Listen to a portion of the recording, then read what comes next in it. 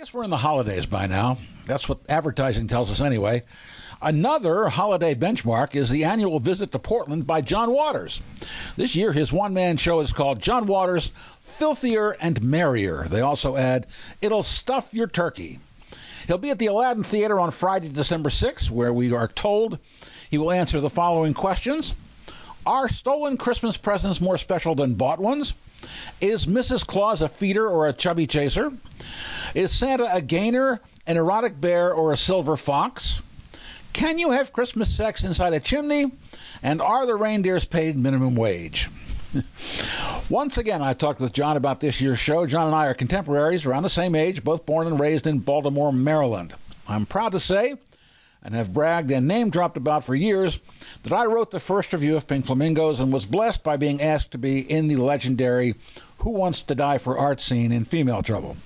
I was there when Divine bounced on that trampoline, waving a gun. Divine did not shoot me, I'm sorry to say. John is still one of the funniest people on earth. When I talked with him a couple of weeks ago over a very rough phone line, he was at the end of a full day of 15-minute interviews. When I talk with John for one of these things, we tend to stray off topic and talk about Baltimore things, so shoot me. I apologize for not having perfect audio, but we couldn't Skype it. I'll jump right in. What are you going to do?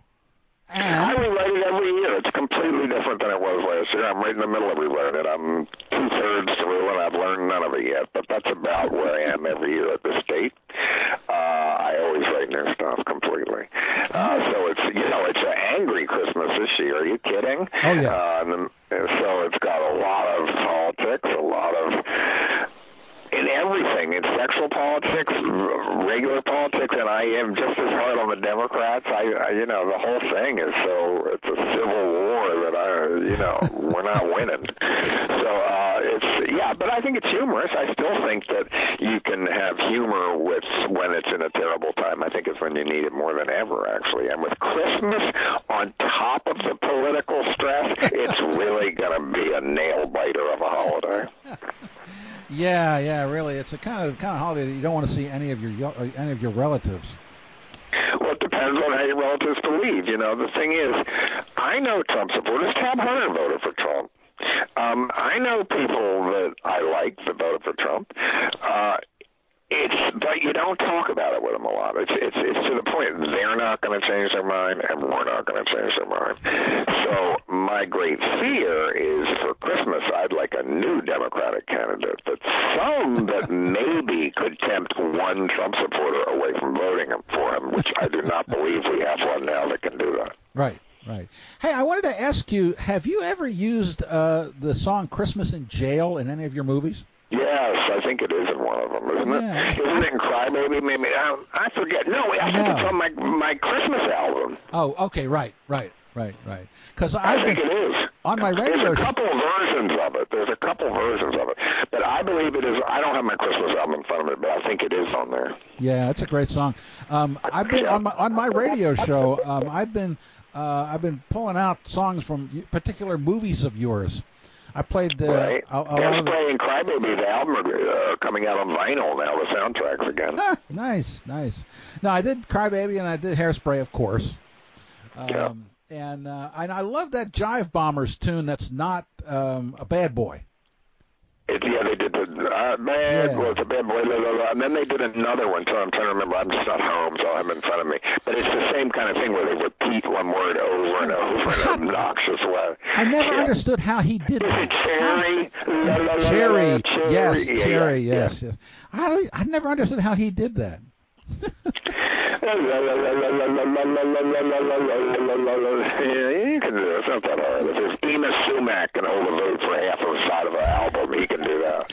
You must have practiced that when you were a kid. That song, well, I love that song, but all the songs that were in there. I mean, in my new book, have you read it yet? I have a whole chapter on my musical taste, and I go into deep history of what music and how I got to where I am today. But you're right, all those songs were in all my movies. Did you know who just died? Larry Benashevsky. Did you know him? No. He did all my music. He lived on 33rd Street, and I worked with him from the very beginning on it. From Hairspray on. He had every single record. So I would say, give me 10 songs about bears, and I'd put it in the gay bear scene. But he had every novelty record, had everything. It was very sad. Just Look in the Sun, his obituary was a couple days ago. And then Tachis died, too. Who? Nick Tachis. Oh, yeah, I saw that, yeah. And I read all his books. I didn't know him, but he was a really good writer, definitely. Yeah. So is it just you on stage?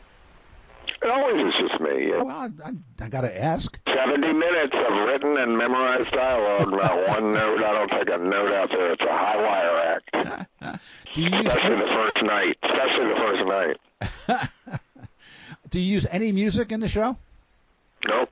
Wow. I don't play music before I come on. Yeah. One year I had it when, as I walked on, I remixed the song Poop by Eminem as if the Chipmunks were singing it. So, yes, one year that was my entrance music. That's funny. So you're Mr. Know-It-All. Well, I'm Mr. Know-It-All about everything. I still don't know anything about science fiction, and I said I'm Mr. Know-It-All. I'm not about sports, but I don't know if you've seen on the Nike ad. Have you seen it? No. Is there anything more ludicrous? Well, you've always been Mr. Know-It-All. No, but it's a Nike ad for Nike. That's pretty, even I am a little shocked that they called for that. But, well, that's because sports, But, Mr. Know-It-All, yeah, but I'm thinking that I'm just trying to pass on what I've learned in 50 years of how to get through all these different worlds I'm in. So I think it is a real health book. I mean, I'm trying to be funny in the book, but I don't think I'm telling you anything I don't really mean. Right. Well, that's you. Yeah, but it's also how to get through stuff and how to negotiate. And I'm pretty honest, a lot of the things I failed upwards. Yeah, I understand. I remember I was doing a sports show on a rock station in Baltimore, and I had you on because you hated sports. Well, I did that ad that said I hate sports. Yes. But I didn't say I hate sports fashion. I said I hate sports. And all the people that Nike has picked have been troublemakers in sports. And who else is with me in the ad campaign? It's me and what's the woman that won the Olympics this year? I believe she's gay. That said she wouldn't go to the White House. Oh yeah. She's the other person in the ad. And they picked the guy that knelt. They picked sports stars that cause trouble. So I'm proud to be with troublesome sports stars. May I ask you one of the questions that's in your press release? Sure. Okay.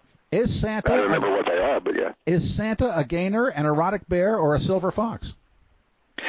I think he's all three. He could be all three for each one of those communities, definitely. Definitely. And, and you see at Bear Week in Provincetown when I'm there, some of them look like Santa Claus. And the silver gainer thing, that's an S&M, that's real, but really, if he was a real gainer, which he would be as Mrs. Claus, he wouldn't be able to go out for Christmas because real feeders want it so they eventually cannot leave the bed and just get fucked. So if that was true, Santa couldn't deliver a present. Well, the most famous Santa Claus ever in Baltimore was John Fonda, who was completely gay. Remember him? I thought he was Fat Daddy on Santa Claus. But who are you talking about? Who? John Fonda. He was a big... I don't even know who that is. Oh, I do know who he is. Of course you do. I do know who he was. Yes. Yeah, but I forgot him. He's not high in my consciousness. But vaguely I remember him. But he looked like Santa all the time, right? All the time, yes. Yeah. Well, Jeff Himes plays him a lot, too, and he kind of looks like him all the time, too. But that one I remember now, yeah, but he became he was like a crazy, he was like Christmas evil. He became Santa Claus in real life. Which is maybe psychologically alarming. It is. Well, most of it is alarming, don't you think? Well, it's these days, if you really think about Santa, it is all politically incorrect in a way, because how dare he judge children he doesn't know and spy on them and keep lists. He's just, looking in children's windows to see if they're good. Yeah, it's fucked up. It's just fucked up. But I like it still. I still like Christmas. Yeah. I have a job. And I love still getting it. That's what I am. I'm part-time Christmas help. You know, these days, one of the thing I look forward to at Christmas most is your Christmas card. Well, I'm signing them right now. I'm in the middle of signing them. They're done. I have to start doing that in July, usually, thinking it up. And every year it is a burden. I think, oh, God, what am I going to have this year?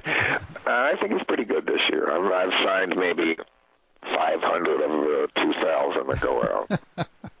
So, Mr. Know-It-All is been out. A friend of mine stood in line to bought one and talk to you about a place where we all used to live in a house in Baltimore. And which house? Oh, you mean the Harry house? Oh, well, yeah. You haven't read the book. Well, then, have you gotten to the last chapter? No. Okay. Well, then I'm not going to tell you. It features really heavily. Good. That house. Well, the weird thing is, that's all I'm going to tell you. This guy is Art Levine, who's a great investigative reporter and's got the definitive. I went in it this year, the house. It's completely rehabbed. And when I went in, the stairs aren't even in the same place. There was only one window I could recognize. It was really weird going in. But I don't want to spoil the whole end of the book, but you'll see it's heavily featured. We had a hippie chick who used to feed the rats in that house. Well, right before they rehabbed it, before my mother died, we would go on rides to alarming neighborhoods my mother had never seen, and she loved it. Right, but I knocked on the door, and finally some man looked at me and said, "You don't want to come in here." And then I went around back, and all the windows were, it was a crack, it was, what do you call them, squatters. Yes. I mean, it was a crack house. And then it's now completely unrecognizable inside. I mean, it's even, when you went up the stairs in the front, they're gone. Yeah. The stairs aren't even there. But it was really weird to go back in there, especially and that led to the end of the book, you'll see. But yes, did you live there? I lived there. And Art Levine and P.J. O'Rourke lived in that. When you had the downstairs was the office and upstairs you all lived? Yeah. P.J. O'Rourke. Floors above, yeah. John, P.J. O'Rourke lived in that house. Yeah.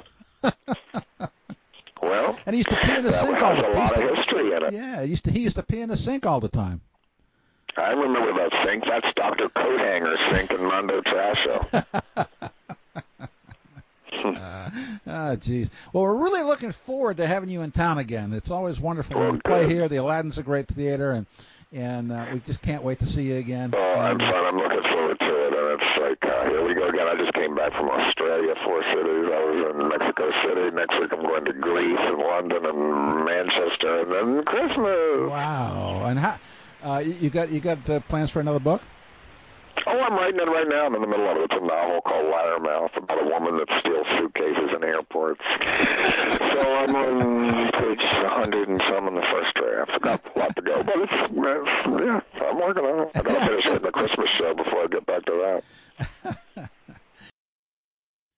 Well, we'll stop things there because John and I started talking about one of my ex-wives and other people that we know, and you don't need to hear that, but you did need to hear this. So welcome back to Portland. Merry Christmas, John.